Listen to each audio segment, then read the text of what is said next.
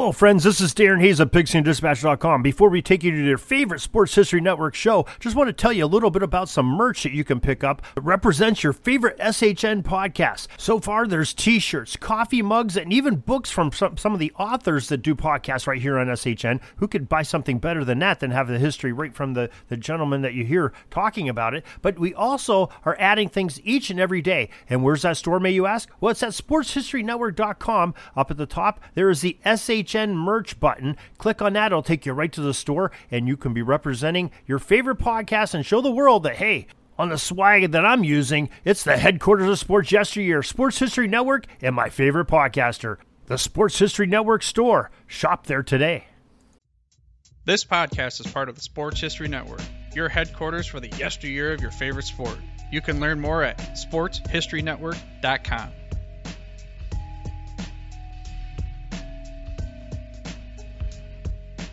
Hello and welcome to the Sports History Network Showcase, our in-house show featuring SHN podcasters talking sports, talking history, and talking sports history. My name is Oz Davis, host of the Sports History Network's Truly the Goats podcast. And on this episode of the Showcase, I'm talking with Greg James, co-host and producer of the new Sports History Network podcast, From the 55-Yard Line. Greg, how are you doing today? I'm doing good, my friend. How are you? Not bad, not bad. A bit weird, at least in terms of the Canadian Football League. But this is a bit of an emergency edition of the SHN Showcase. Is this week some news that CFL fans, at least, have all been waiting for regarding the 2021 Canadian Football League season. Some news was dropped by Commissioner Randy Ambrosie on April 20th. I don't know if that's significant anyway. As much as I want to jump right into those particular developments, though, Greg, I'll stay civilized and ask you first. You're an American. How'd you get into the CFL? Well, I first learned about the CFL in the library of all places. Now, I'm in my 50s. So back as a kid growing up, we didn't have access to CFL on radio, CFL on TV. So the place where I learned about the league was in the library. And for years, I followed the league, whether it be through newspaper clippings, whether it be through magazines. I missed out in the 80s, and I did watch when the CFL was on down here in the States. When it occasionally came on, I watched some of the games when they were on, but oftentimes there was no CFL down here to be had. During the 80s American expansion, I'll be honest, I was single, I was working. My weekends were spent a lot of time in the pubs. So I missed the whole American expansion back then. But it wasn't so I've always been a CFL fan.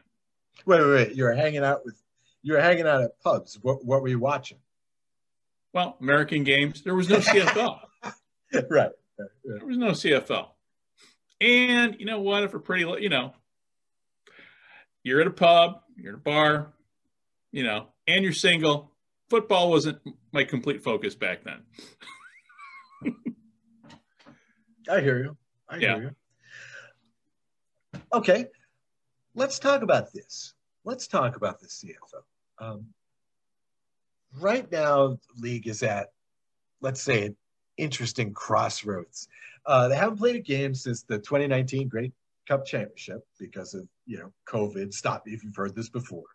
And on the 20th, Commissioner Ambrosie announced that the season would, in fact, be played. But it'll be 14 games instead of the usual 18.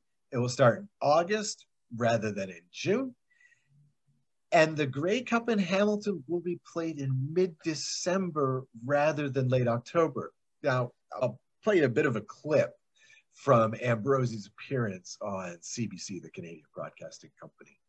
As you try to do that, what else do you need other than bums in seats to make it financially tenable for the owners to say, yes, let's go ahead? Well, that really is the most important factor, Suhana, is that we get a reasonable level of attendance in our stadiums. Our teams have been amazing. They're prepared to be quite creative. We're talking about the possibility of moving our early games in the season to the West, where we have been given some guidance that we may see fans allowed in stadiums earlier than, say, in the East, perhaps, and then have our teams travel back. What our teams have said is they're willing and ready to be creative in pursuit of a 14-game season, and quite honestly, Suhana, I think we're going to make it happen. And December 12th, I'm shivering already just thinking about my bum in the seat in Hamilton. Do you think that's going to be? I mean, that's just Canadian football. Okay, so Greg, what did you think of this news? How did you take it? What was your hot take? Well, I'm glad he came out with something, because he's reading Twitter, and he is seeing the fan reaction at this point from many, including myself, asking, give us something. Give us anything. Now, him saying they're going to be playing is great. I applaud him for saying what he said. But much like when I was in uniform over in Iraq, when the high-ranking general would come in and tell us, yes, this is the plan. Here's what we're going to do. This is going to be great. This could probably change. Though I'm confident they're going to play. But we don't know what's going to happen a week from now, let alone a few months from now, when they're supposed to start.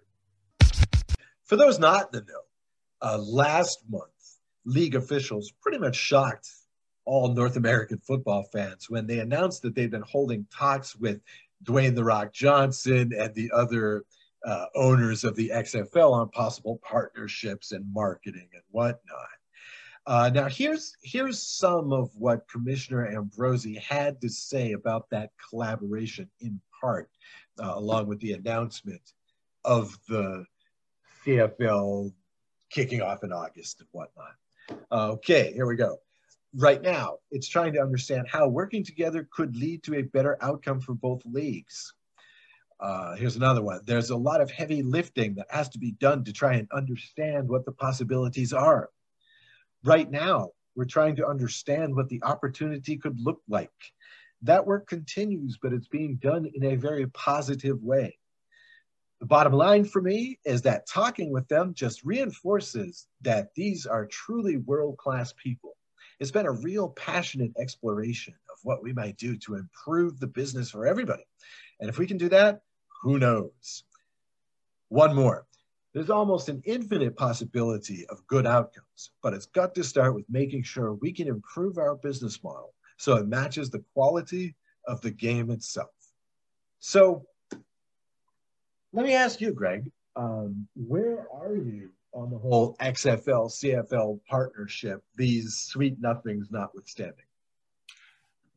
As somebody who loves the CFL, I honestly, if given a choice, don't want the CFL to change. With that said, anybody who's watched a CFL game in really ever since they've been on American TV has noticed every season there seems to be less and less people in the stands. So it makes sense for them to, the two to talk. My opinion of the XFL is not painted by what's happened in the past with the XFL. Obviously last year, that was how should we say, a pandemic is a 1 in 100 year event. Wasn't the XFL's fault. They were fully funded. They had money. And it was a quality product. What happened in 2001, that's not even the league that we're talking about here. But when they came out with the announcement, it didn't surprise me at all, because anybody who's followed the CFL knows they've always financially struggled. And with the pandemic, I don't want to see the CFL change, but I know change is inevitable. So I'm rather accepting of it. Okay. But see, I wanted to say before, the league that we're talking about now is not even the league that we're talking about now. Correct. The XFL is talking about not even rebooting until 2023, maybe. Right. And the truth is that what is the XFL right now? It's 9 logos and certain other intellectual properties, and maybe some relationships with the venues. That's it. That's what the XFL is right now. Well, actually, it's down 1 logo because the Houston Roughnecks gave up their logo. Okay, a technicality. Okay, so there are 8.5. Okay, there are 9 brands and 8 logos. Okay, but again, the point is, and this is what keeps blowing my mind about this: the CFL has its roots, going back over 110 years. And here's the XFL, which has 1.5 seasons under its belt, in 21 years. That's not an awesome record, I really fear for the future of the CFL. I do too.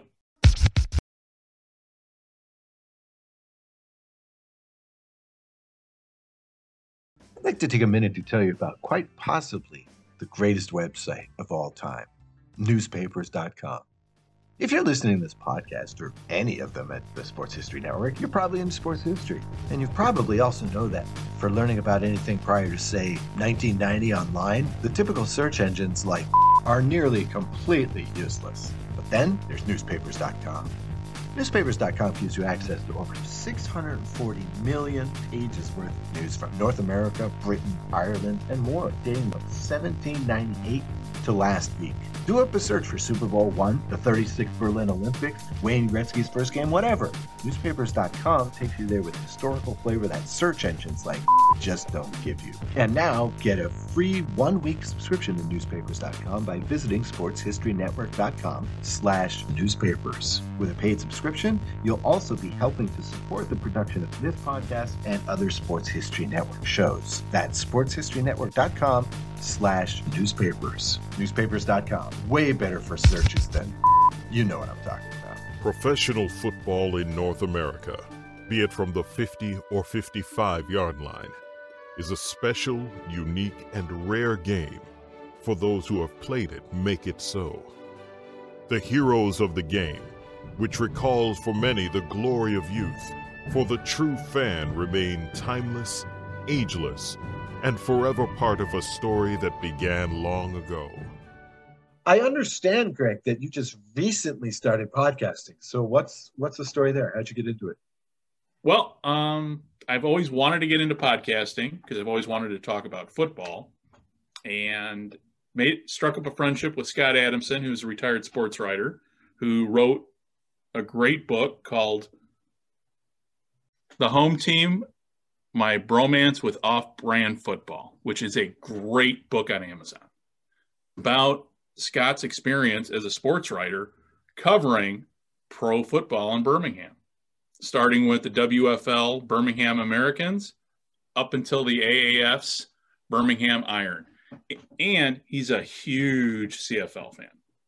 And he covered the Barracudas during their one season down there. So he's got some great stories. Mm-hmm. So that's how we started the podcast, him and I. Let's talk books. Let's do a podcast on not only football history, but football history books related to both American and Canadian football. That was the one spot in podcast land that both of us have not seen covered. So we've got one episode in. We've got several more planned. But, we've just got the one episode in. So the name of the podcast is From the 55-Yard Line. As Greg was saying, only one episode is currently available. In that episode, of course, you interview your co-host, Scott Abramson, on his book, The Home Team, My Bromance with Off-Brand Football. So can you tell us what you and Scott are planning to do on From the 55-Yard Line? Do you have any future episodes mapped out? I always ask my guests for a teaser of future episodes. You got anything for us? Well, for the next few episodes, we're going to do our plan for upcoming episodes includes history of talking to 2 authors about the history of pro football in Baltimore, which covers both the NFL, the CFL, the USFL. We're also planning on doing a show on pro football in Japan. And then we'd like to highlight a lot. There's a lot of good books by former CFL players that hopefully we can get on the show and talk about their CFL experiences. You got to take a look at the Angelo Mosca autobiography. Oh, yeah. You got to take a look at that one. That's a killer. I have not read that one. I know neither has Scott. So that was one person in particular that we had talked about that we really need to dive deep into the literature and learn more about. Yeah, I'm gonna do a shameless plug here for my own show. That's Truly the Goats. Did an episode on Angelo Mosca, the classic WWF, not WWE, WWF wrestler and CFL player. Played in 8 Grey Cups, I believe. Probably a record that will never be broken, as they say. And when I was doing that podcast, I had to stop myself from cribbing constantly from his autobiography. There is so much good stuff in there. There's so many good stories, and clearly he's done the research on his own life to get the particulars correct about the games and stuff. But he's in classic games like the Fog Bowl and the Wind Bowl, and all those great games between Hamilton and Winnipeg, which we may get this year in the Grey Cup. Just fantastic stuff. I can't recommend that book highly enough. Now, you dropped this in there, and I got to get a little bit more on this. You don't have to give me too much behind the curtain stuff, but professional football in Japan? Is there professional football in Japan? There is. There's the X League, which is a pro football league, and it is kind of akin to it's more semi-pro than pro, because the X League is the highest level of football in Japan, and all the teams are company-sponsored teams. Mm-hmm. So I would kind of compare it to, from at least my understanding, say the Decatur Staleys of 1920. Sure. Yep. There's a reason why it's the Green Bay Packers. There's a reason why.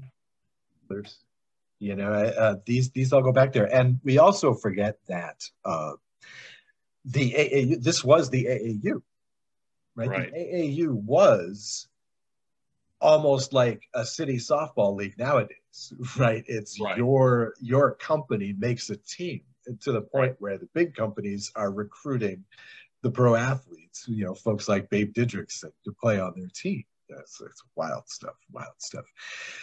Right. Okay. I will get you out of here, Greg, but I've got one final question for you. I like to ask these guests on the showcase whenever possible. What are your 3 favorite sports teams? Oh, good question. Oh, it's an easy one for me. Okay. Baseball is the Cubs. Okay. But I do root for the White Sox. I'm one of the few in Chicago that roots for both teams. Wow. Well, back when I grew up, they both sucked, and they never played each other. So it was hard to root for one or the other, or one against the other. In terms of football, I love my Arizona Cardinals because they are a Southside Chicago team. Okay. And, Blackhawks. I'm a Chicago guy, so I root for all the Chicago teams. And in terms of college sports, go Navy. Obviously. Yeah. But you got to take it down to 3. Got to give me your 3. And I'm also kind of surprised that you don't have a CFL team in there, and that you don't have the Chicago Bulls in there. If a Chicago Bulls player if I passed a Chicago Bulls player downtown, walking the streets over by my office, I wouldn't know who he is. I've never been a huge basketball fan. You might suspect, though, because the dude's got to be like 6'8", 6'9" at least. But no CFL team? Do you have a favorite CFL team? The CFL, I would say if I had to pick a team of the 9, the one I root for is the Argonauts because of the history. Mm-hmm. The history, and there's also the Argonauts played the Cardinals twice way back when in 2 exhibition games. So there's that Cardinals tie-in that I've talked to with Joe Zimba over at When Football Was Football. And hopefully Joe's going to do a show on the Cardinals Argonauts matchups. That would be cool. Yeah. Yeah, I was going to say, when you name dropped the Chicago Cardinals there, I was going to say, yeah, you should talk to Joe Ziemba, host of another quality show here at the Sports History Network. Joe's a great guy. I've known him for years. All right, Greg, thank you for coming on this kind of special bonus video edition of the SHN Showcase.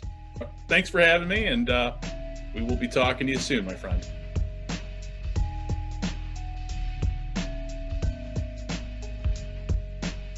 This has been the Sports History Network Showcase podcast. I'd like to thank my guest, Greg James, co-host and producer of the podcast From the 55-Yard Line, the latter of which is available at sportshistorynetwork.com or wherever you get your podcasts. The theme song for the SHN Showcase is Quartz by Anitech, and it is available through fair use agreement via freemusicarchive.org. SHN Showcase will be back soon with another Sports History Network podcast. Until then, this is Oz Davis saying stay safe and stay historical.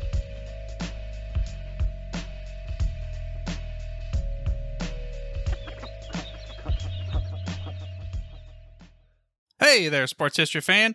This is Arnie Chapman, a.k.a. the Football History Dude, and I hope that you enjoyed this recent episode presented by the Sports History Network and were able to learn some good old-fashioned sports history knowledge nuggets. I started the Sports History Network back in 2020 with the mission to help podcasters find a community of like-minded sports history nerds, as well as helping aspiring podcasters to start their own shows. We have a little bit over 30 shows on the network right now covering all sorts of sports history, but as far as I'm concerned, we're just at the toothpick in the ocean moment, that can't even figure it out because there's so much more coming. We wanted to create the ultimate headquarters for sports yesteryear, starting with Podcast Network and our website, but we're going to continue to move into other mediums as well. And here's the cool part, because we want you to be part of our team.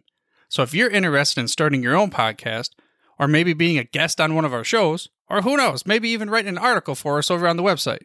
Seriously, all you gotta do is reach out to us on the contact page over at sportshistorynetwork.com. You can be as technologically savvy as a Neanderthal tapping on a stone trying to figure out this whole hieroglyphics thing back in the day. Again, it doesn't matter, because even if you don't understand the whole podcast space, we have a production team that can pretty much help you out with doing everything. All you gotta do, head over to sportshistorynetwork.com, head to the contact page, fill it out. That message goes right to me, and I'll reach out to you as soon as I can. But for now, dude, I'm through if you're through.